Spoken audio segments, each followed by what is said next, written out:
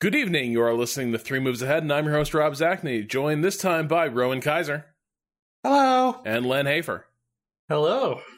So, I'm going to make some sweeping statements here, and we'll touch on the places that history contradicts those statements, but yeah, everyone just bear with me for a second. We're getting the broadest brush out, maybe a roller even, and we're going to paint some walls for this topic, and then we will get into it. So, I would say this is a fair summary in my opinion, but let's go. For a long time, faction differentiation in strategy games was itself sometimes an atypical feature. A lot of games had tons of factions or races or civs, but their differences could be extremely minor bonuses or starting positions or maybe absolutely nothing at all, just different artwork. The Command and Conquer back in the early 90s had factions that played reasonably differently was, at the time, one of the striking features about that game. Then, at some point, you start seeing an increasing emphasis on differentiation. I think it's fair to say that StarCraft 1 is kind of the archetype here, where you have three races with completely different mechanics and dynamics that matched up in complicated ways. RTS games in general probably led the way here, and strategy games were, or not to get into a semantic argument, but strategy games broadly were slower to adopt the trend. But when you come to Civilization V, the name of the game is increasingly faction-specific lines of play. Each faction might be broadly similar, but it's specially tuned around a few strengths and a few endgame goals. And then today, I think we maybe are playing in an era of what we might call hyper-specificity. Every new faction in Total War Warhammer 2 is not just a new starting position, it's an attempt to create a completely different game within the game. If you play Civilization 6, the first thing you realize is that every faction is primed for success in different ways and different eras. They have different biomes they thrive in. They have different relationships with major mechanics. And so we're at this point now where you can look at a strategy game and say, well, what's this game about? And increasingly, the answer is, well, it depends on who you're playing as. So, Rowan, I know we're going to zoom in on different parts of the story, but let me ask you, and Len as well, a broader question here, just to lead off. Do you like it here? I mean, yeah, like whether this is good or not is sort of one of the core things, because like that's why we came up with this idea for a show, is we were doing our 2020 roundup, and you were talking about the non-mon campaign for Total War Three Kingdoms, and you and I were both kind of disappointed by that. We didn't really want to play as the non-mon the way that they had set up the non-mon. Lynn, however, loved it. And like, that's part of what's gone on here is we've had this situation where the increasing specificity of these faction designs has it so that, sometimes something will click with you and sometimes it just really won't. And like, that can be a bit of an issue sometimes with things like the non-mon campaign or the way that Civ has gone. So, like, I like it in general when it's working, but there is also, like, a part of me that kind of wishes that not every game was going so far down this hyper-specified path. Yeah, I mean, I like it. I like it. That's my answer. All right, podcast over. No. All right, well, we'll be back next week with another episode of Three Moves Ahead. You should plug the Patreon. Yeah. Get it out early. So you can get more of this. New tiers, yeah. No, I mean, I really like it. I think that the more different, each playthrough is from the last, the more time I'm likely to spend with a particular game. And, there are ways to do that besides making the factions incredibly specific in their designs. There's clever ways you can do that with, start positions and things, which is, kind of the older civs. I think a lot of it was sort of based around what kind of a start you get is going to influence what your game looks like. Maybe even more so than your faction mechanics. But I've been enjoying it. I mean, particularly what like Total War Warhammer has been doing and Total War Three Kingdoms have been doing. with their faction design. Just the idea that you can take this framework of this what started out as a pretty fairly simple, straightforward map painting formula. If we think back to like even the medieval 2 days, and then now if I'm playing as the Wood Elves, like they don't even really necessarily want to control a lot of territory. Like I like stuff like that. I like that it's remixing, it's figuring out where the fun is, and that the fun isn't necessarily just blobbing out across the entire map, and finding ways to create interesting strategic and tactical scenarios by encouraging you to not do that. Well, one of the things that I looked into when I was developing this is like the difference between Three Kingdoms and Shogun 2, which these are roughly similar games. They came out, I think, 8 years apart, maybe 7, and they are, medieval era, roughly East Asian civil wars with like huge personalities and lots of literature around them. And if you look at like Total War Shogun 2 faction design, they're like plus 20% growth to industry buildings. Yeah. Or like, archers are 10% cheaper, or you can get like special archers for one faction, but not every faction has a special unit.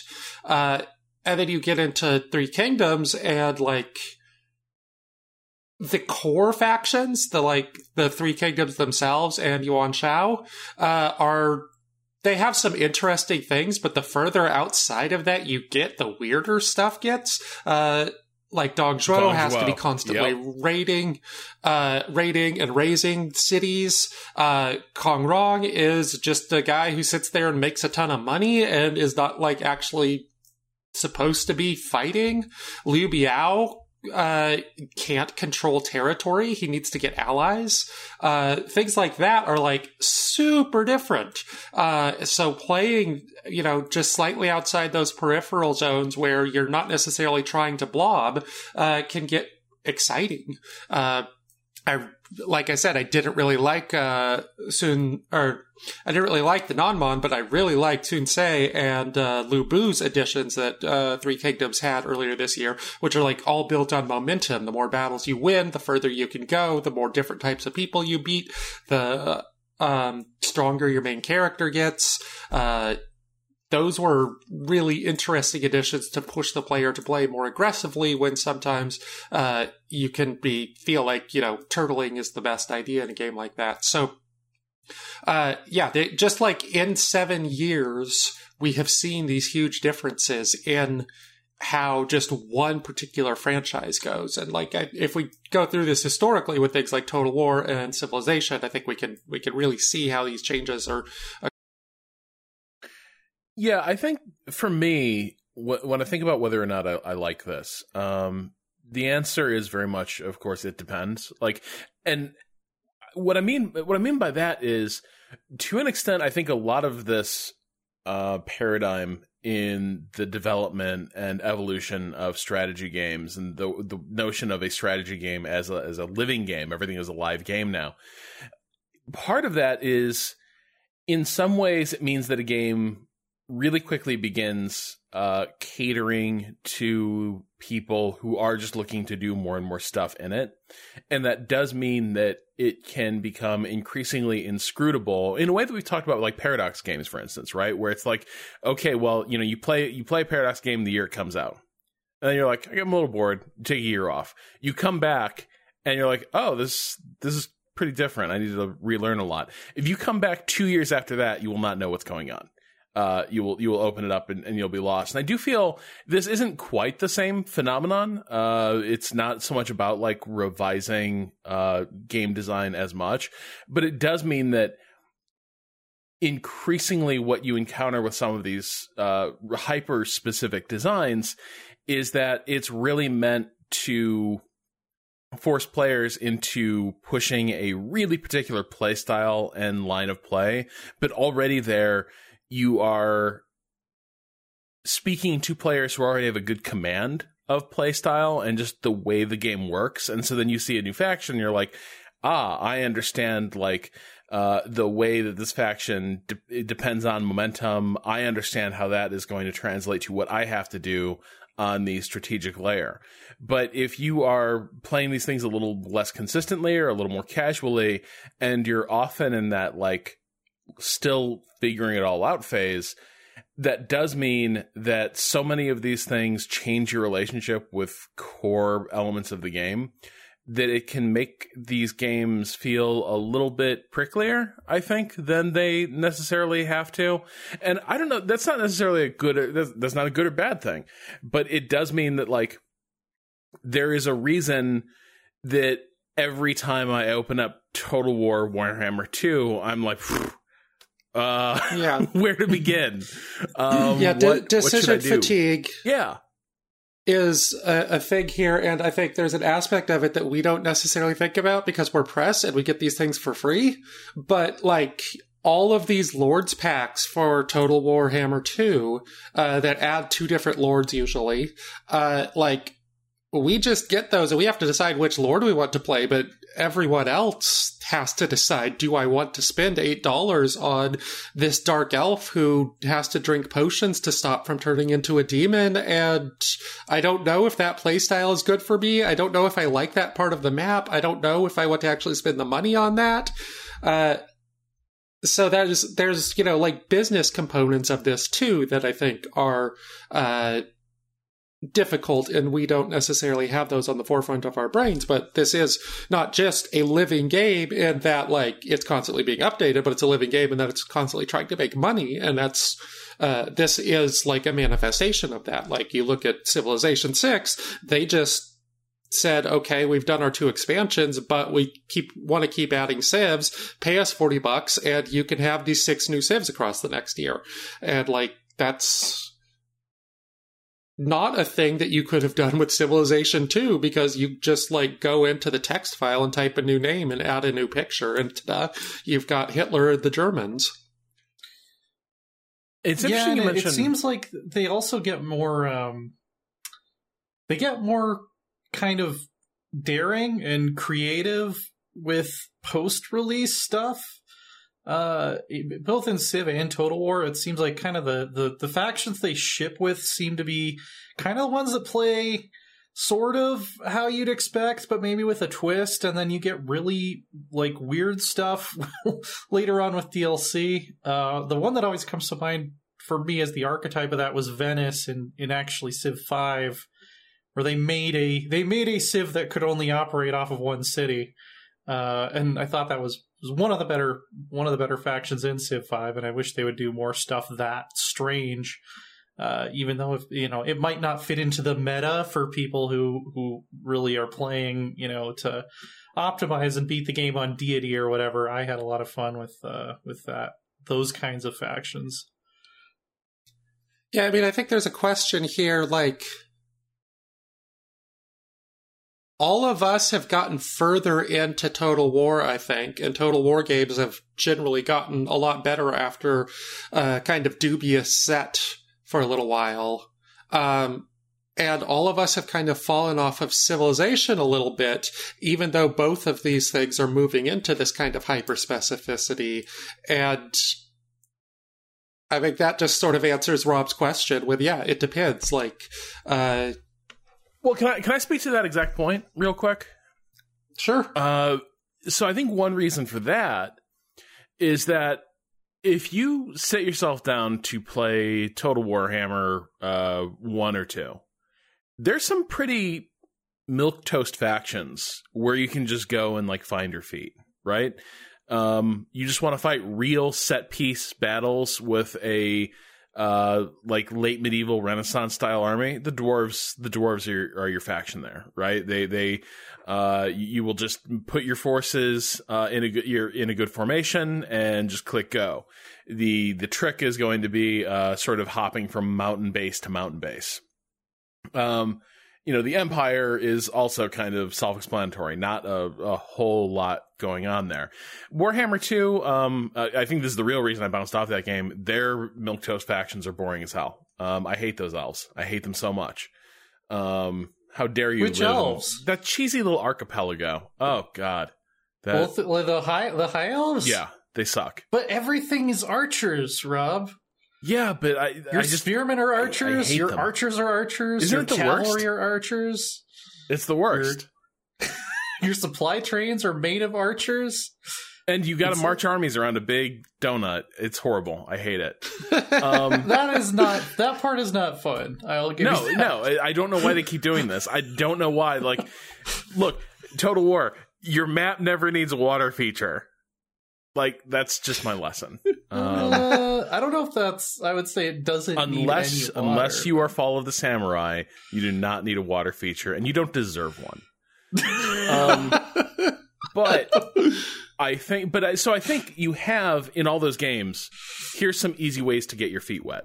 I think Total War 3 Kingdoms is great because... Like in the water? Well, damn it! I think Total War 3 Kingdoms is good on this too because, as you pointed out, like, you know, the big three factions, the pretty basic ones, still have interesting stuff going on. They have interesting play positions, even if their dynamics are really similar. The issue I think you run into with what's happened a lot in the 4X space, in part because so much of that genre has become, I think, about optimization games, that, like, if you are just approaching Civilization 6... everything has turned into, I don't know if it's necessarily an interesting decision, but a more nuanced decision. And figuring out how all those decisions fit together, depending on who your rivals are, which faction you are, what the geography around you is doing, all that creates a really steep learning curve. You can still play Civ, you can still fuck around, and like the game will function. But in terms of like your ability to understand the ramifications of each decision you're making, I think the direction they went in Civilization 6, not just the faction design, I think it's across the game, creates a lot of potential for analysis paralysis. And I think it begins around the time you're contemplating, who do I want to play as? What do they do? And it's a really complicated question compared to what it used to be in Civ. Well, if we want to like go back, like Civilization 1 and 2, there was no difference. Like there were some AI differences if you're going against it, but these were just like the leader's name or face would be different. And everything else would play exactly the same. You're just saying, okay, I'm Germany now, or I'm India now. And it's only with Civ 3 that they start being differentiated in kind of permanent kinds of ways. I also think that the problem, particularly with Civ 5, is that, you know, if we want to talk about over-specificity, they have made every single bonus for every single Civ, like, way too complicated. Like, I was just pulling up Canada because I remember that they stuck out to me for, like... You mean Civ 5 or Civ 6? Because I would say... Civ 6. Did I say 5? Because I was like, you said 5, and I was like, I don't know that I agree with 5. I mean 6. Okay, we're on the same page. I mean Civ 6, yeah. So Canada, their unique Civ ability is that they cannot declare surprise wars or wars on city-states, but surprise wars can't be declared on them. And every 100 tourism earned, they gain a diplomatic favor, and they get plus 100 diplomatic favors from successfully completing emergencies. Their special building gives +1 amenity and +2 appeal and +1 culture for each adjacent tundra hills, snow, and snow hills tile, +2 food and production when you research professional sports, and +4 culture if adjacent to a stadium. That's just too much stuff. That's just too much stuff. There's all these conditionals, like, that makes me want to go back to just, like, archers are 10% cheaper. Yes! Like that's too much. That's like pick a thing for this building to be about, and then just make it be about that. And just think about it. So you're reading that description. Here's what this faction is. Yeah, and like, how good a command do you have of all those game mechanics that are being referenced? And here's the other trick: a bunch of them are going to become relevant in the mid to late game. A part of 4X games that everyone definitely sees a lot and internalizes their dynamics. It's kind of madness, right? Yeah. Yeah, it's like the faction design in Civ 6 feels like all of these factions were just designed by people who have played 5,000 hours of Civ for people who have played 5,000 hours of Civ. Whereas I would argue that like some of the more creative Total War factions that have got these very specific play styles, it's not that hard to understand. Like Wood Elves in the just new set Wood those Elves tigers loose.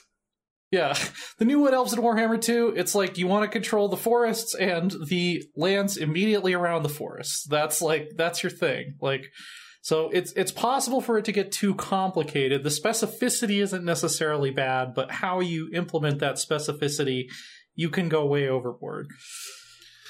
I think another thing that is important here, like, part of this is kind of the DLC era, right? Games as a service and constantly being able to add new content. And this is one way that you can make new content stand out. The other thing is that interfaces have gotten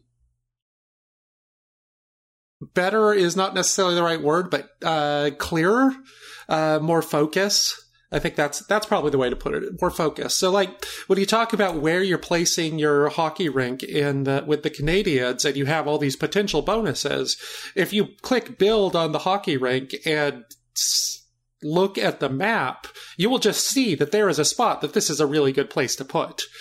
You can see on the map all these little buttons. So, like, thinking about it and going to the list of things is ridiculous, but it becomes super apparent when you look at it. And I think there's another game here that we have praised for its interface and not instilling a ton of decision fatigue that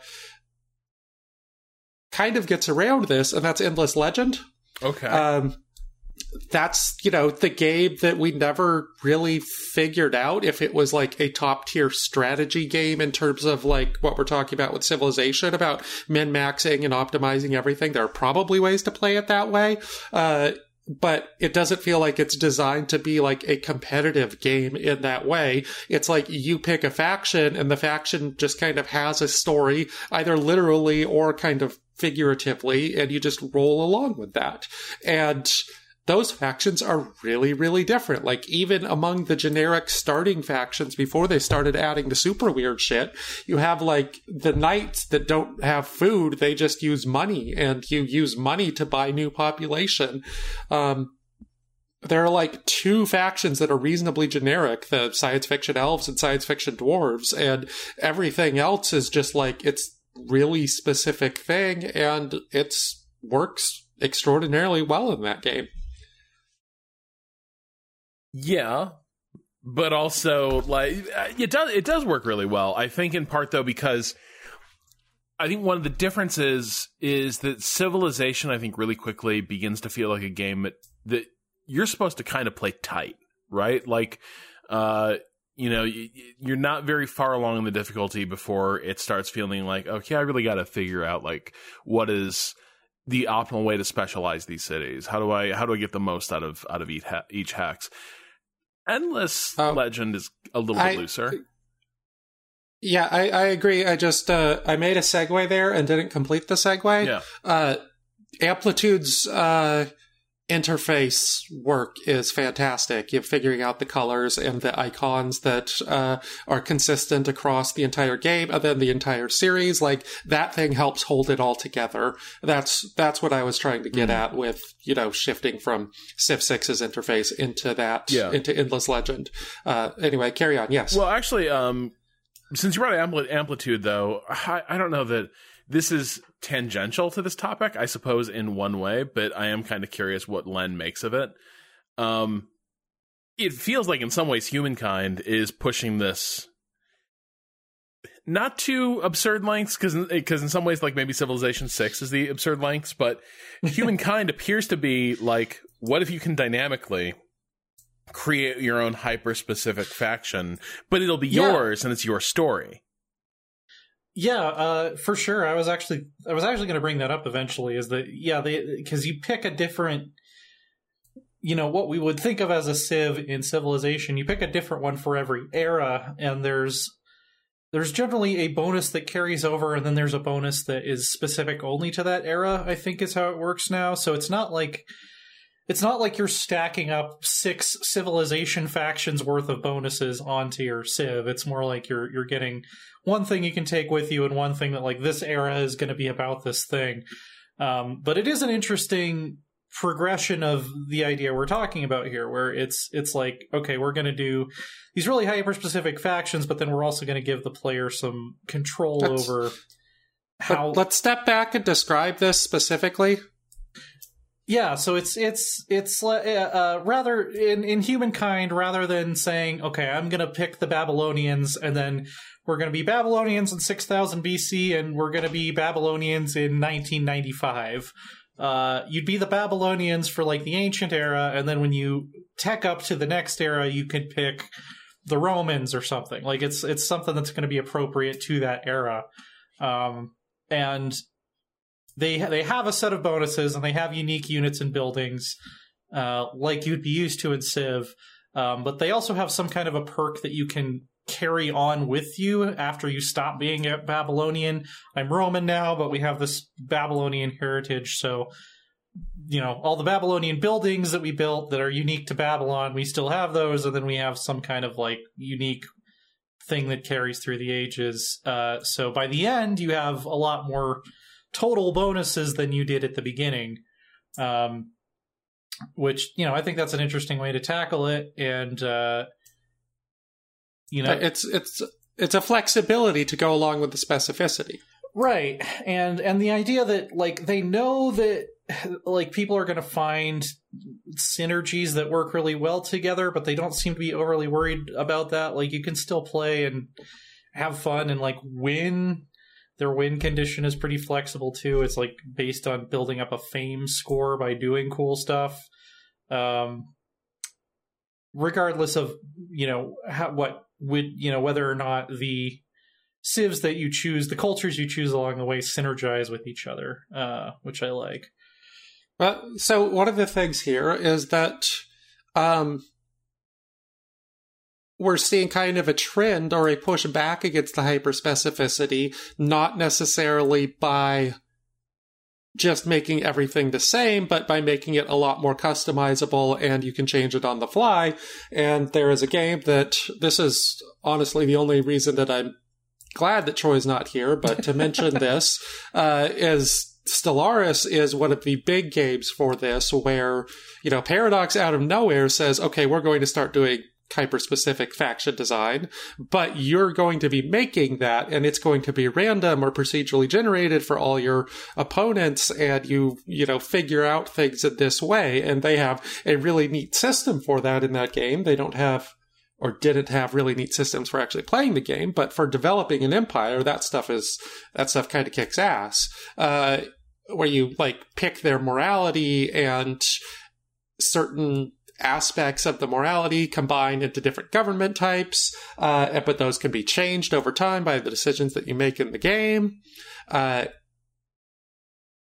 so you could, start by having like a super militaristic race of assholes, and slowly convert them to a regular militaristic race of neoliberals with nice little elections. Yeah, and it's even spilled over, with designing your own religion in Crusader Kings 3 is very much the same thing, where, you're picking what your morals are going to be, or picking what bonuses you want. Yeah. So I can definitely see them going in that kind of a direction. Which, that idea has been around for a long time. Like Master of Orion designing your faction and stuff was also, I think, the best part of that game. So it is very similar to Stellaris in that way. Master of Orion 2. Master of Orion 2, yeah, I think is when they first started letting you do that. But actually, let's rewind a little bit, because I'm curious about like also the history of this idea. Let's do some archaeology. That's why I'm really here. And I don't know, honestly, I feel like the next step is not to talk about the beginning of this, but actually maybe just like start stepping backwards a little bit through time. Because here we are, like it's very, as I sort of said, like it's hyper specific. You've got really prescriptive ideas for how factions are supposed to play. But I think that is all stemming from, to an extent, a an impulse that started, I think, mostly in RTS games, where it was like, you can both emphasize the difference between factions, which can help strengthen the theme of a game, by designing them to play differently and express something about factional identity through play mechanics, as well as sort of just make a game more interesting. And I feel like in some ways, StarCraft is probably a good place to discuss this. Because it's for me, at least the way I remember it, this was one of the first times this idea really started spreading like wildfire, and people completely embraced it. I'm not entirely sure you could say that StarCraft was the first to do it. It might have just been the most popular example. Yeah, I mean, the game that popularizes it is often more important and interesting to talk about than the game that did it first or can be claimed to have done it first, because there's a lot of little things going into this. Like Command & Conquer and Red Alert both had like really distinct faction design, but there were only two of them. You had the good guys and the bad guys, or the, you know, kind of goodish guys and the weird communists or whatever.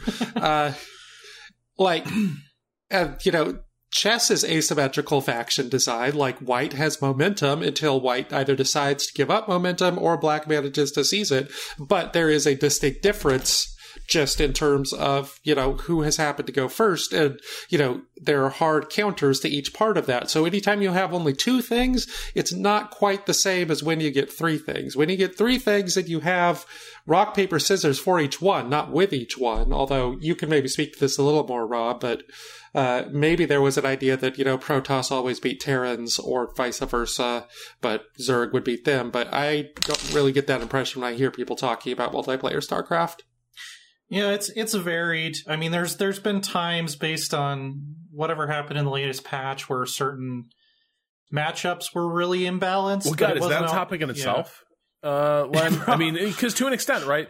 Certainly StarCraft 2, maybe this is less the case with StarCraft 1, but by the time of StarCraft 2, maybe one of the things you're getting into is that now it's not enough that the factions be different, but somehow they all have to be equal as well. They have to have completely different ways of playing, but also none of them can be better than the other. And if there's ever a perception that one is, it's a problem. Yeah, I mean, I think that's kind of inherent to the way that they went with how the RTS genre moved to be about competitive multiplayer as a primary focus.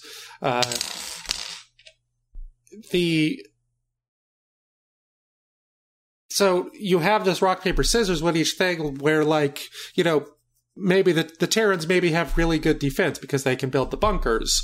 So the Zerg have things that are specifically able to destroy bunkers, but maybe they're not going to be as useful against the Protoss. You know, you can get into the specificity of design. There's three of them, and they all have to be kind of adapted to on the fly. Whereas if you have just two factions, then you know what the hard counters are going to be in every single game. In a game that has three factions, now you have to kind of have an amorphous idea of what a hard counter for something would be. So you could have 7 factions, or you could have 4, like Warcraft 3. Is this making sense? I feel like I'm kind of getting at it in a weird way. No, it does. No, yeah, I get what you're saying. Yeah. Yeah. This is one of the reasons that StarCraft takes off, because it was super popular, but because you have to deal with 3 things at once instead of merely 2. The other important thing that we haven't discussed specifically here is that StarCraft is science fiction. Science fiction and fantasy games can get into these like core racial values,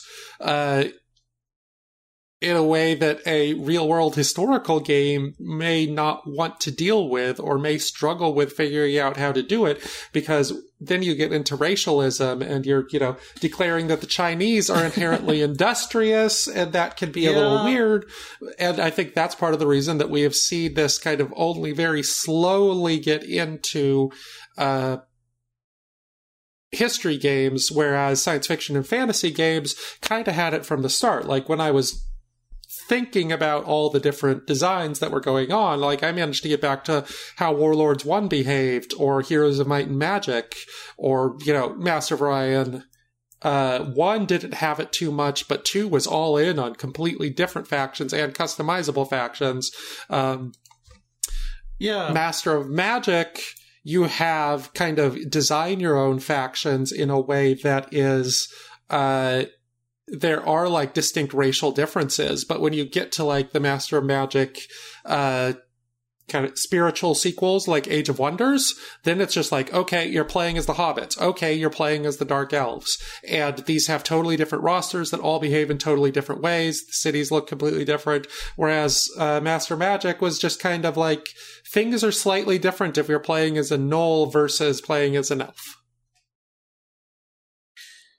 No, I think you're making a really good point about how they've tried to do this and are still continuing to try to do this with these historical factions in various games, because I think a lot of times it has led to these like extreme levels of pop history stereotyping. If you think about like any game prior to maybe like the last 5 years that has a Norse faction, what is their special unit going to be? It's probably going to be some crazy shirtless guy with like 2 giant axes who gets like a +10 to attack and a -10 to defense. Like that was just like the thing. Like Vikings are these crazy wild berserker warriors who are aggressive, and they're going to be really good at infantry combat. And whereas now we know historically that they should be crazy attacking berserker shirtless women. Yeah, of course. So this is a really important thing, and that it's women who get to wear the helmets with horns on them too, and they're extremely literate with great hygiene. Yes. Yeah, oh yeah, of course. Yeah. Saxons. Ugh. Yeah, and then it's like they don't really cover the fact that like trade and technology were probably way more the defining factor in because they're trying to sell this like pop history packaged thing of like, you want to play some Vikings? Here's some fucking Vikings for you. And it's I know they're not trying. These games aren't trying to teach history. But then, we've seen it done a lot better with games like Three Kingdoms, where it's like everybody's armies are kind of the same. Like, it's not like, Dongzhuo has like Dong's bad, torturer guys who are gonna like rip your toes off or something like that. Like some of the older Total War factions had some. But Warhammer totally does, yeah. But it does, and it's supposed to, because you can. But then. Yeah, they make it interesting by like, okay, this specific late Han bureaucrat was this kind of person, and so this is how his faction is going to work. Yeah, and they might have like one special unit, but that's like more based on location and not like, Dog's special torturers or Nanmon's tigers that they release into that's a battle. That's a good point. I will give you that the tigers are silly as hell. I could have done without the tigers. Egyptian chariot archers, even when it's the Diadochi, But yeah, so like if you compare StarCraft to Age of Empires, or Age of Empires 2 was where I first started really noticing this, like Age of Empires 2 looks like it's kind of a palette swap for when you switch, the Persians have kind of a Middle Eastern architecture, the Romans have their Roman architecture, the Germans are more European, whatever. I think there's like groupings of each one, or maybe I'm thinking of Civ, but with Age of Empires 2, they gave each different civilization a specific unit, like the Persians had, I think, the elephant archers. which could be like really dominant across the battle. But the thing I remember specifically, and I was annoyed when I was playing it, was that if you just played on default, some like units and buildings were just locked off depending on which civilization you were. So like the Persians were never going to have knights because they were not a medieval European place. But I wanted to play, and I wanted to see the cool Persian knights, whatever that palette swap was. So I would just switch that button off and say, like, I just want every unit and every building available to every faction. And that was probably a terrible way if I'd wanted to go play multiplayer, because it would be super imbalanced, because each different faction would have, like, their bonuses and their special units. And then if you add knights on top of that to the Chinese or whoever, then it would get really ridiculous. But I just wanted to see all the different things with all the different designs. So, well, so can I just speak to that? Because I think Age of Empires 2 and maybe even Rise of Nations are both doing something where they're kind of trying to smuggle some pretty interesting faction differentiation under the radar. It's a weird thing where, like, so StarCraft is broadcasting and it's shouting from the rooftops, right? Like, look, these Zerg, they've got the creep. Isn't that weird? And here you have these like history-based RTSs that absolutely have like real faction strengths and weaknesses that interact with each other differently and change relationship with different resource classes. And yet they still want it to all look feel comfortable and familiar. Like, the game doesn't feel any different. The stuff you do feels the exact same, but you do have to know what those differences are if you're going to play at a more serious level. I sort of think, like, is it fair to say maybe Heroes of Might and Magic was even the same way, where the approach was, look, superficially, all these things are going to look really similar. There will be a palette swap. Things will look like artistically different, but in terms of what buildings are available, what they broadly do, all that stuff is basically going to be true of every faction, except once you drill down, actually, those units are not going to be the same, and they're not going to interact with each other the same. Now, Heroes of Might and Magic 2 especially, like, had very distinct, like, this is an early game faction, this is a late game faction. You know, the warlocks that could build the, like, super mega dragons at the end were, like, by far the most late game faction, so you're just trying to survive with your shitty units at the start, which are significantly worse than the shitty units for the other factions. And then once you start being able to build dragons, then you could start taking over. So that was actually a pretty significant departure from the sort of everything's kind of the same or everything should be the same. But yeah, like if you were playing as a barbarian, or I think the elves, in Heroes of Might and Magic 2, then you were like, okay, I have to rush. These are factions that are built on having the better early game units and cheaper building resources for them, because I will be overwhelmed if I do not manage to get a significant advantage early in the game. You could initially, like, view it as these are kind of a palette swap type of things. But I think once you start, if you start trying to get any kind of mastery, it becomes clear that it is not. At a level beyond, I think, Age of Empires, or even perhaps Rise of Nations. Rise of Nations is interesting here. It's the only real-time strategy game I ever tried to, like, consistently play competitive multiplayer with. And, like, when you start doing that, you start realizing, okay, I click with this faction, I need to stick with them. And for me, it was the Bantu. I think having the extra city in each era, or, like, having a +1 on your city cap, just felt like the way that I wanted to play that game. So I stuck with the Bantu. At a level that, like, was pretty rare, because, like, I don't know. Civilization 3, I tended to play the Chinese almost exclusively, and that was the first Civ to have notable faction differentiation. Yeah, it's interesting that there are games that have tried to sort of split the difference more, where, Age of Empires being one, Civ also until recently, I think, would fit this mold, where it's, everybody's going to be roughly the same, but then they're going to have one or two units that are different, or one or two units they can't use. I think Shogun 2 also kind of worked that way. Like, the Takeda and the Shimazu aren't that different, except like Shimazu gets super better swordsmen the other factions don't have access to, versus the way that the Warhammer games do it, where like every single faction has completely different units than everyone else. Although they have done some things to give certain factions archetypes of units that they didn't really have in the tabletop game. Not a big fan of Foot Squires for Bretonnia. I think that was a misstep. Because they just needed a good infantry unit, when like their whole thing is supposed to be that they don't have good infantry units. But I guess Total War hasn't solved the problem of how do you make a faction that doesn't have any good infantry units yet. Well,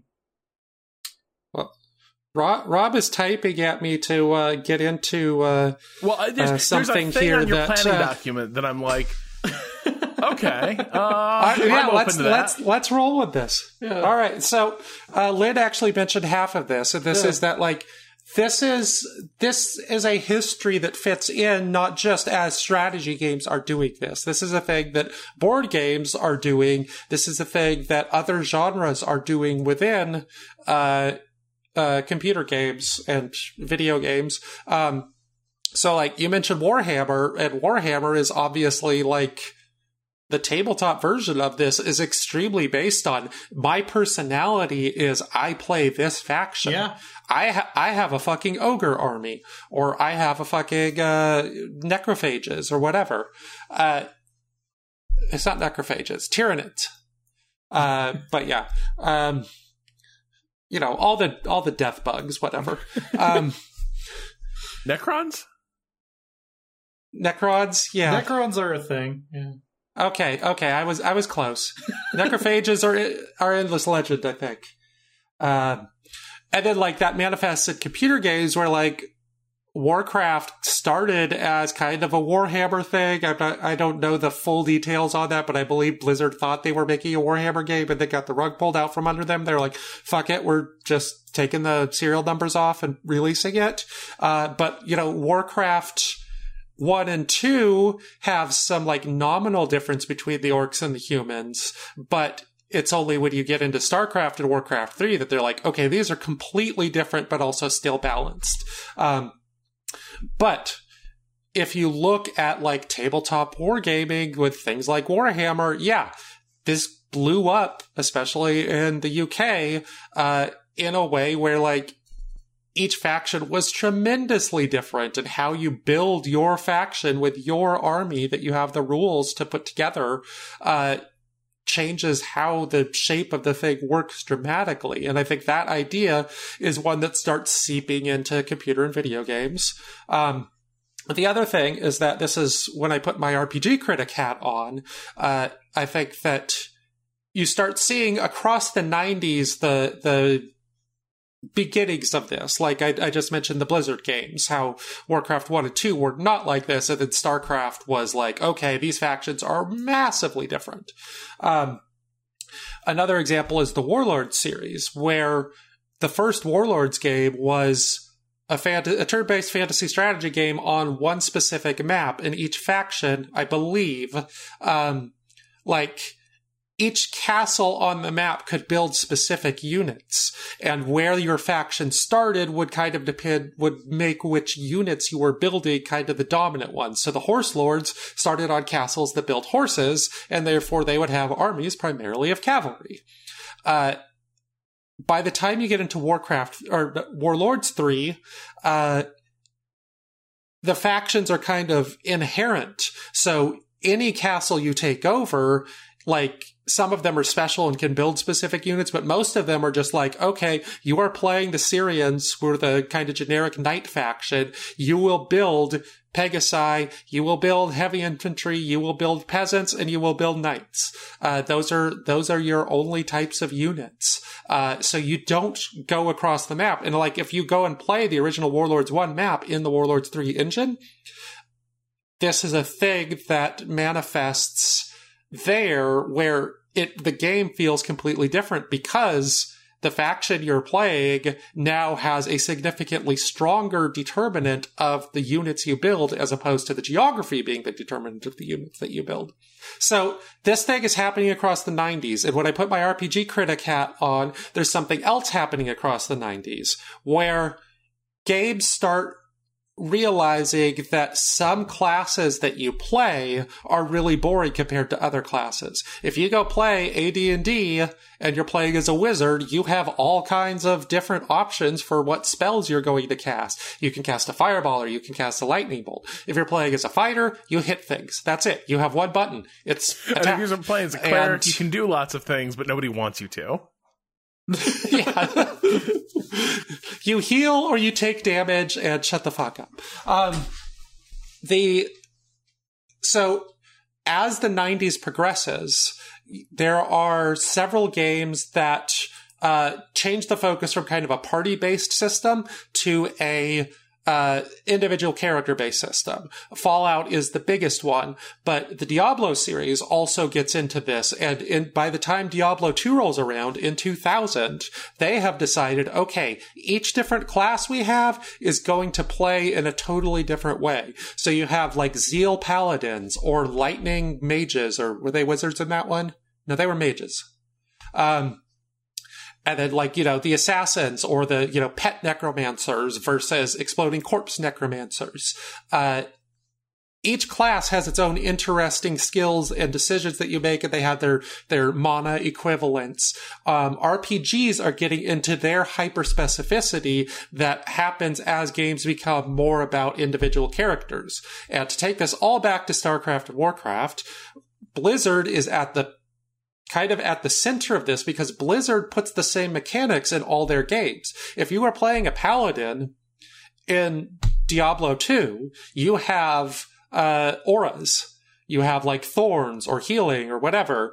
And then if you play as a paladin in Warcraft 3, you have an aura. If you play a paladin in World of Warcraft, you have an aura. So you have these 3 different genres that are all kind of built on this specificity that are all interacting with one another. And so that's why Diablo 2 is on my list, because it's feeding into RPGs are feeding into strategy games back and forth in very specific ways with Blizzard, but I think also in general with other tactics games and other kind of fantasy strategy games like Age of Wonders or the Disciples series that starts coming across in the 2000s, where each thing is its own, each race is its own thing because, fantasy, whatever.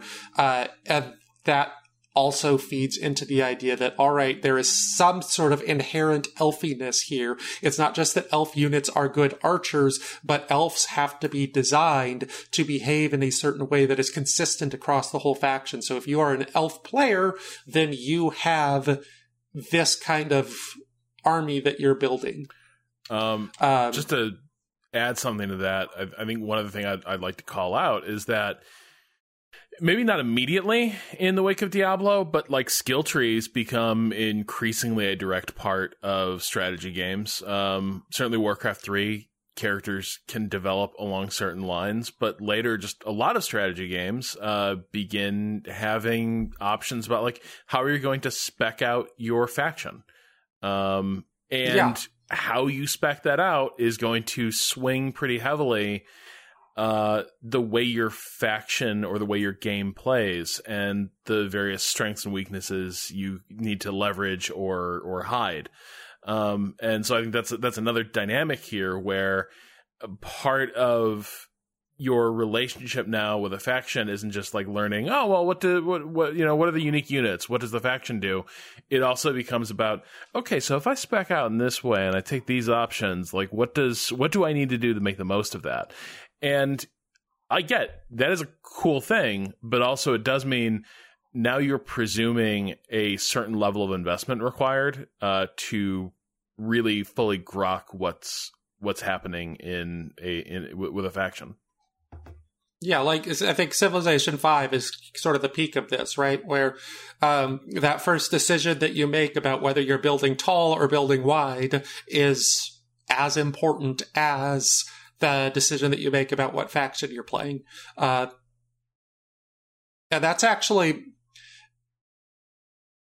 And we can maybe talk about that in a bit. I think we should. That's a significant digression. But yeah, like, this is, like, we sort of talk about the 90s and the 2010s, but the 2000s, we're seeing this sort of develop over that decade from, here's a bunch of ideas about how you can have different specificity in games, to, okay, here's how that specificity will work. And that includes both the faction itself and how you're customizing that faction as you're playing. The other really interesting thing that I've seen come up more recently is the idea that the factions don't even necessarily want the same things. If you think about, like, StarCraft, a lot of the other games we've talked about, they have a different way of doing things, but they all kind of want the same thing at the end of the day. Shogun 2, it's like everybody wants to be the Emperor, only one person can be the Emperor, who gets to be the Emperor? With Warhammer, some of these factions have, like, victory conditions that aren't only like Civ, where there's multiple finish lines, and you could pick which one you want to cross, but whoever crosses it first wins. It's like there are factions that really don't care what is going on, maybe on 75% of the map. They just need to accomplish this one really specific thing.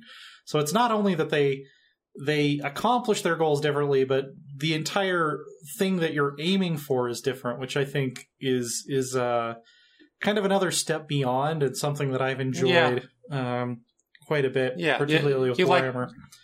You like your Wood Elves. I do like my Wood Elves. I think... Warhammer show is coming up next, people. We're getting to it, okay? There's a reason for this. And it's not just because Len loves a noble savage myth set in a woodland somewhere. There's other reasons. The noble savage has to be a girl too. That's the new meta. That it's not new. You're just admitting it. Okay. All right. So this actually goes back to sort of what I was saying about how the 2000s have really interesting things going on, and the game that I actually, or game isn't even the right term, but the thing that I think of as where I started seeing this pop up, this idea of your goals are totally different in addition to everything else, is somewhat Paradox games like Europa Universalis, where, if you're playing as Russia, it's going to be a very different game from if you're playing as, Malacca or something of the sort. If you're playing as Russia, then world domination is kind of on the table, and if you're playing as a small province, then it's not really, so what are you going to do? But this manifested, for me, both in terms of, like, long-term goals and how the game plays in the Civilization 4 Rise and Fall of Civilization, which long-time listeners will know that I actually, like, helped beta test, and I'm thanked in the credits somewhere and stuff like that. But in that game, you had both the specificity of the map, where, like, China is going to play totally different because they have much more room to expand than any of the European powers. But also, each civilization has different goals that if you manage to succeed in them, you can basically... That's one way to play the game and say that you've won. They also give you buffs in the game if you want to just kind of take over the world with them. But, like... if you're playing as the Romans, then it's like one of the goals is conquer, like, Spain, France, North Africa, the Middle East, and Asia Minor by 600 AD, and you get a golden age. So there are these, like, internal goals that are driving you and are often, like, basically extreme versions of how you would want to play this faction anyway. In addition to, like, where the starting zone is, what unique units you have, what the pacing of the game is going to be. Like, the Chinese have very specific times when they're going to have to defend against northern invaders. All those things combined to have each faction play in a completely different way. And, like, I just really liked playing China and sometimes liked playing Persia and really liked playing Rome, but never played as Germany and never played as Russia or whatever.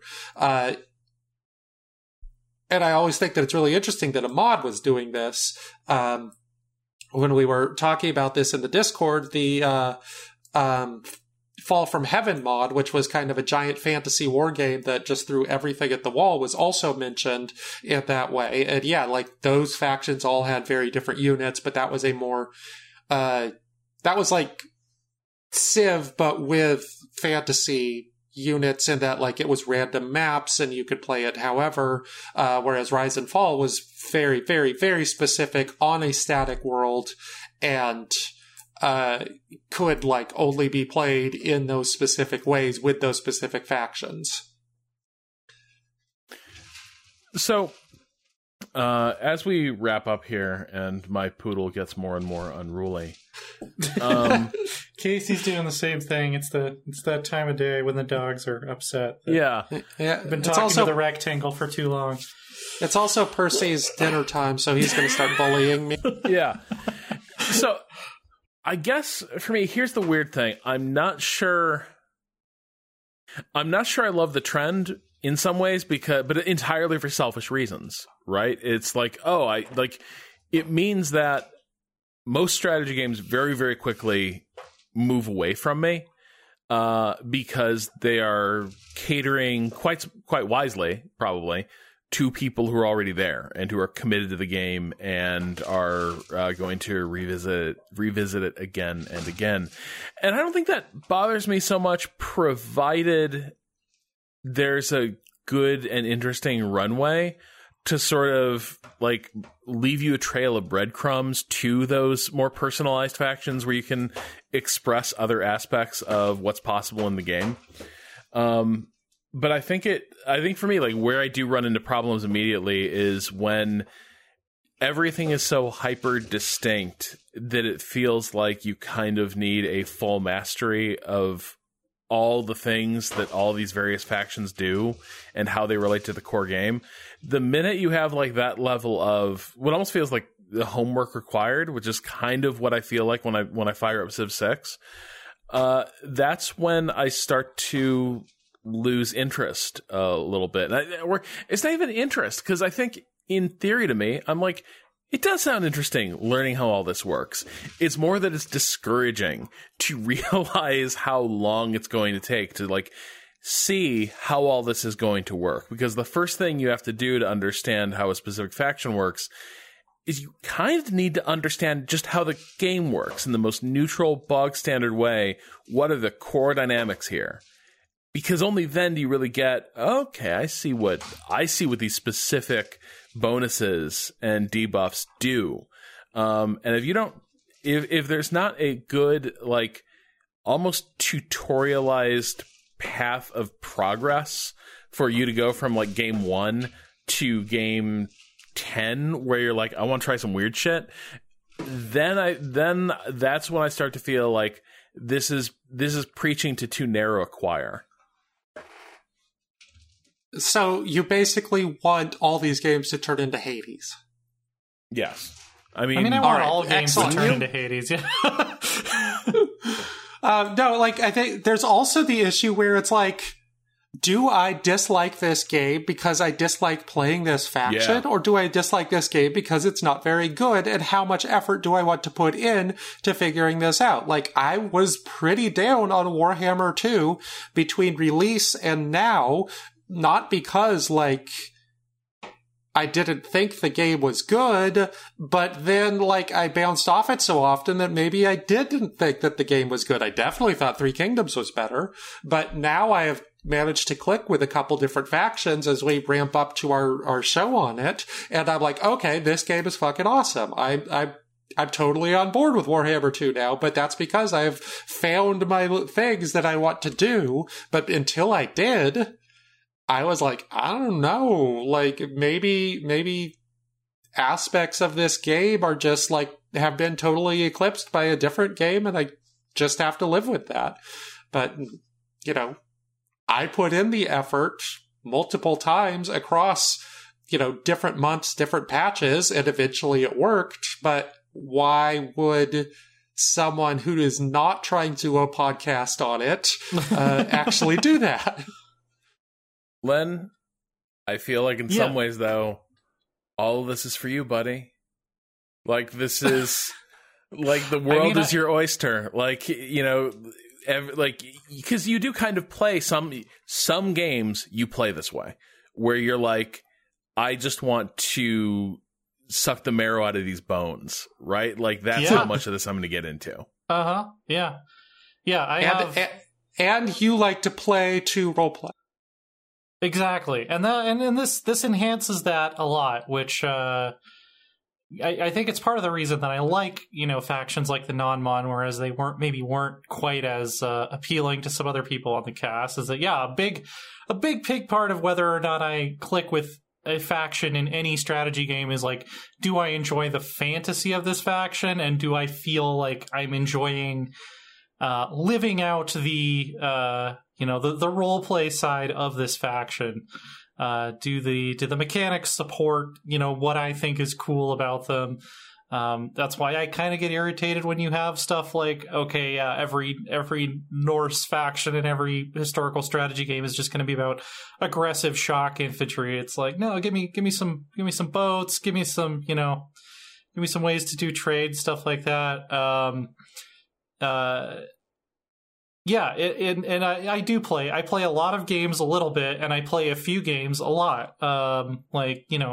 Ruin your life sort of hours if it wasn't also my job, which is part of why I made this my job. So yeah, it is great when the factions design is specific enough that what I'm doing from turn to turn is not only very different, but also, if the opportunities and goals in front of me are different, that's even better. It's not just the Wood Elves. There's the chaos in Warhammer has completely different objectives. That's from what the thing. Everyone else is doing. Sometimes it's really fucking cool to be like, oh, they just created a different game inside this thing. But then I also will sometimes get disappointed by, I mentioned the non-mon. They feel like it's the junior varsity victory condition. Rob, you might have been the one that described it that way. Yeah. Or like, it doesn't feel as cool as becoming Emperor of China does. So, it's not the same as saying, oh, I just want everybody to have the exact same victory condition. I just want everyone's victory condition to feel equally like an equal accomplishment, which I don't think it really did for the non-mon, because it's like, there's also issues with like Total Warhammer or Total War in general, where like you can have a really great feeling on the tactical level that isn't there on the strategic, or vice versa, and that could get really messy. Like, I love how the Beastmen control in combat. The Minotaurs that just like run in and bounce around, like that shit is amazing.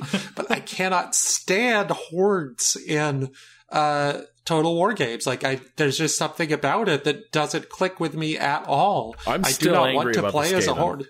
Like, I was playing that shit on stream, and people were like, bro, that's not how the Skaven really work. And I'm like, this is how every Total War works. I'm sorry. Do you mind if I play my game? Well, here's the problem. Okay, maybe we should save this for the Warhammer show, but really quickly, Skaven and Beastmen have a similar problem, which is that they get a way to play a specific way that is different from how everyone else plays, but is also suboptimal compared to just playing them like how every other faction plays. That's the problem with both of them. And this is where you get when you start really drilling down into, okay, what other little off-the-wall experiences can we create? And especially when that impulse is supercharged by Warhammer faction differentiation sensibilities. Yeah, and I don't know. It's weird because, like, to go back to your original question, is this good or not? Like, I go into Total Warhammer 2 and I click on Mortal Empires and I'm like, all right, who do I want to play? And I just sort of mentally dismiss the Chaos Warriors. I mentally dismiss the Beastmen. I mentally dismiss the Skaven, although I kind of want to get into learning the Skaven. And then it's like, okay, now which of these do I want to pick? And is that a way that I actually want to play this game? It's kind of disappointing because playing as the rats is cool. Like, I would love to play as the rats in a way that clicked for me, but they have not clicked for me. Maybe they will someday. I don't know. And, you know, I love the green skin. I love some of the elves. And it's this weird thing where it's like, am I playing the game wrong because these things aren't clicking with me? Or is the game designed in a way where this is just how it's supposed to go? And there's this weird, like, it's sort of related to the completionist instinct, but I don't think it's quite the same. It's more of like an expertise instinct, I think. No, but I think you're right, though. I think you've hit on something. One thing that is profound about this, which is that as you make games more like this, it does get harder to tell, like, so what am I doing right or wrong here? I think this is one of the reasons it took me so long to really, like, work through my feelings with Endless Legend, right? Where it was like, everything seems to be going all right, but is it? I don't know. And, like, I'm competitive with all my neighbors, and then I meet someone and they are like a generation ahead in technology, and I'm like, well, I guess I was way behind in that game, but I didn't know that until a minute ago. So now what? But like when you have all these decisions and they're very faction dependent, it can get very, like, what are you navigating by, right?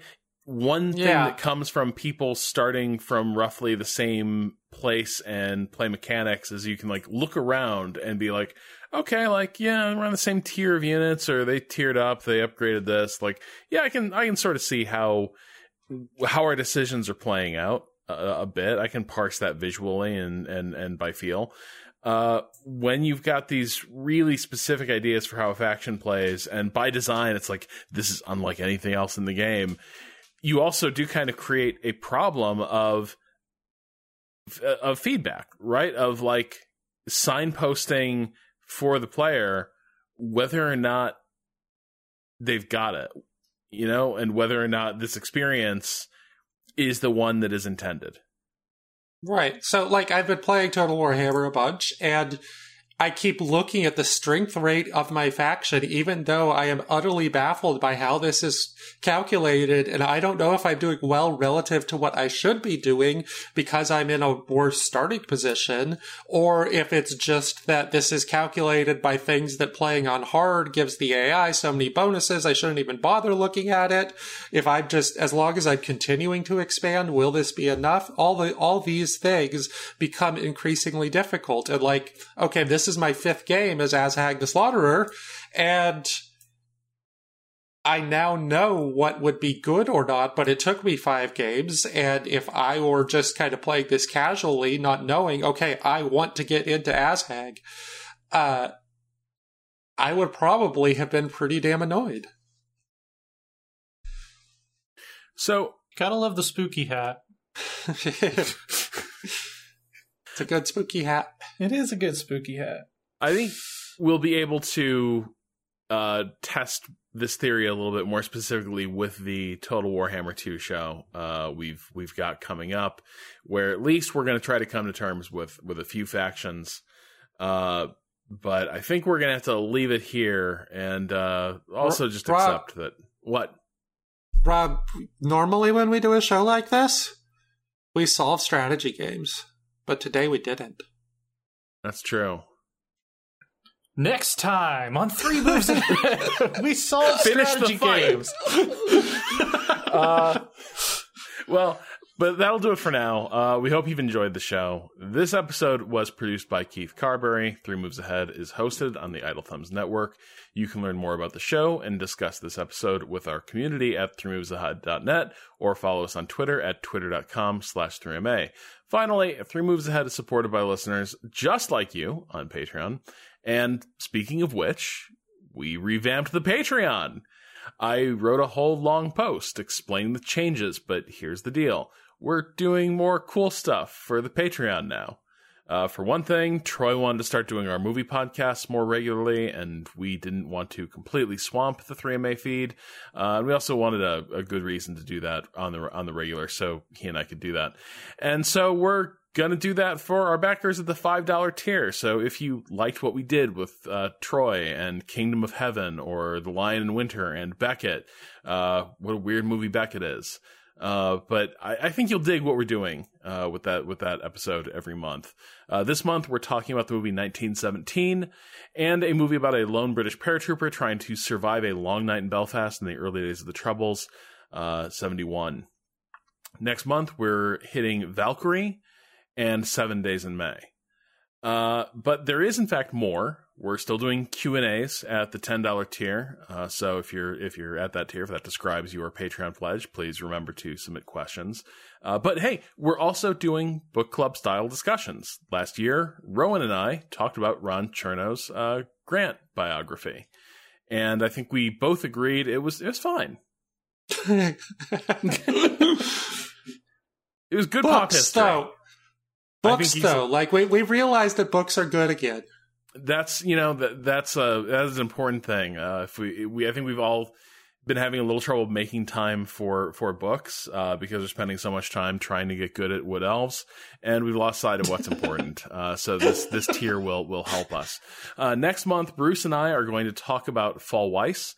Robert Forchek's book about the German invasion of Poland and how badly understood it generally is. The TLDR is that the Blitzkrieg tactics Germany famously employed in its early victories were actually not as effective or developed as we're often told. And the fall of Poland is a much more complicated and bloodier story than is often understood.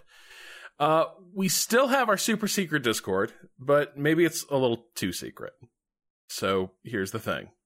We have a Discord where if you pay us $25 a month, you can hang out with a bunch of strategy nerds. Now, we supposedly talk about strategy games, but I was in there late the other night and ended up in a debate about Uncut Gems. So, it's Discord. But it is there, and it's a fun place to hang out. Finally, and I can't emphasize this enough, our $50 tier quietly rocks. I'm not going to lie. I think we need to stop pretending it doesn't. Just about every week we have a group meeting for a big multiplayer session, usually led by Len, and usually centering on a Paradox game. At minimum, this is a pretty good games club. And if all of that is too much, and you just want to throw some money at us as a way of saying thanks for the podcast, and don't want to do a whole, join the community thing, believe me, I get it. So our tip jar starts at $1. We'll thank you quietly and leave you the hell alone, except for a monthly update, which you can ignore or not. That covers the big changes. There's a little more detail. You can check it all out on patreon.com/3MA. But beyond that, we'll be back next week with another episode of 3 Moves Ahead. Until then, for Rowan, for Len, this is Rob Zachney saying goodnight and thank you.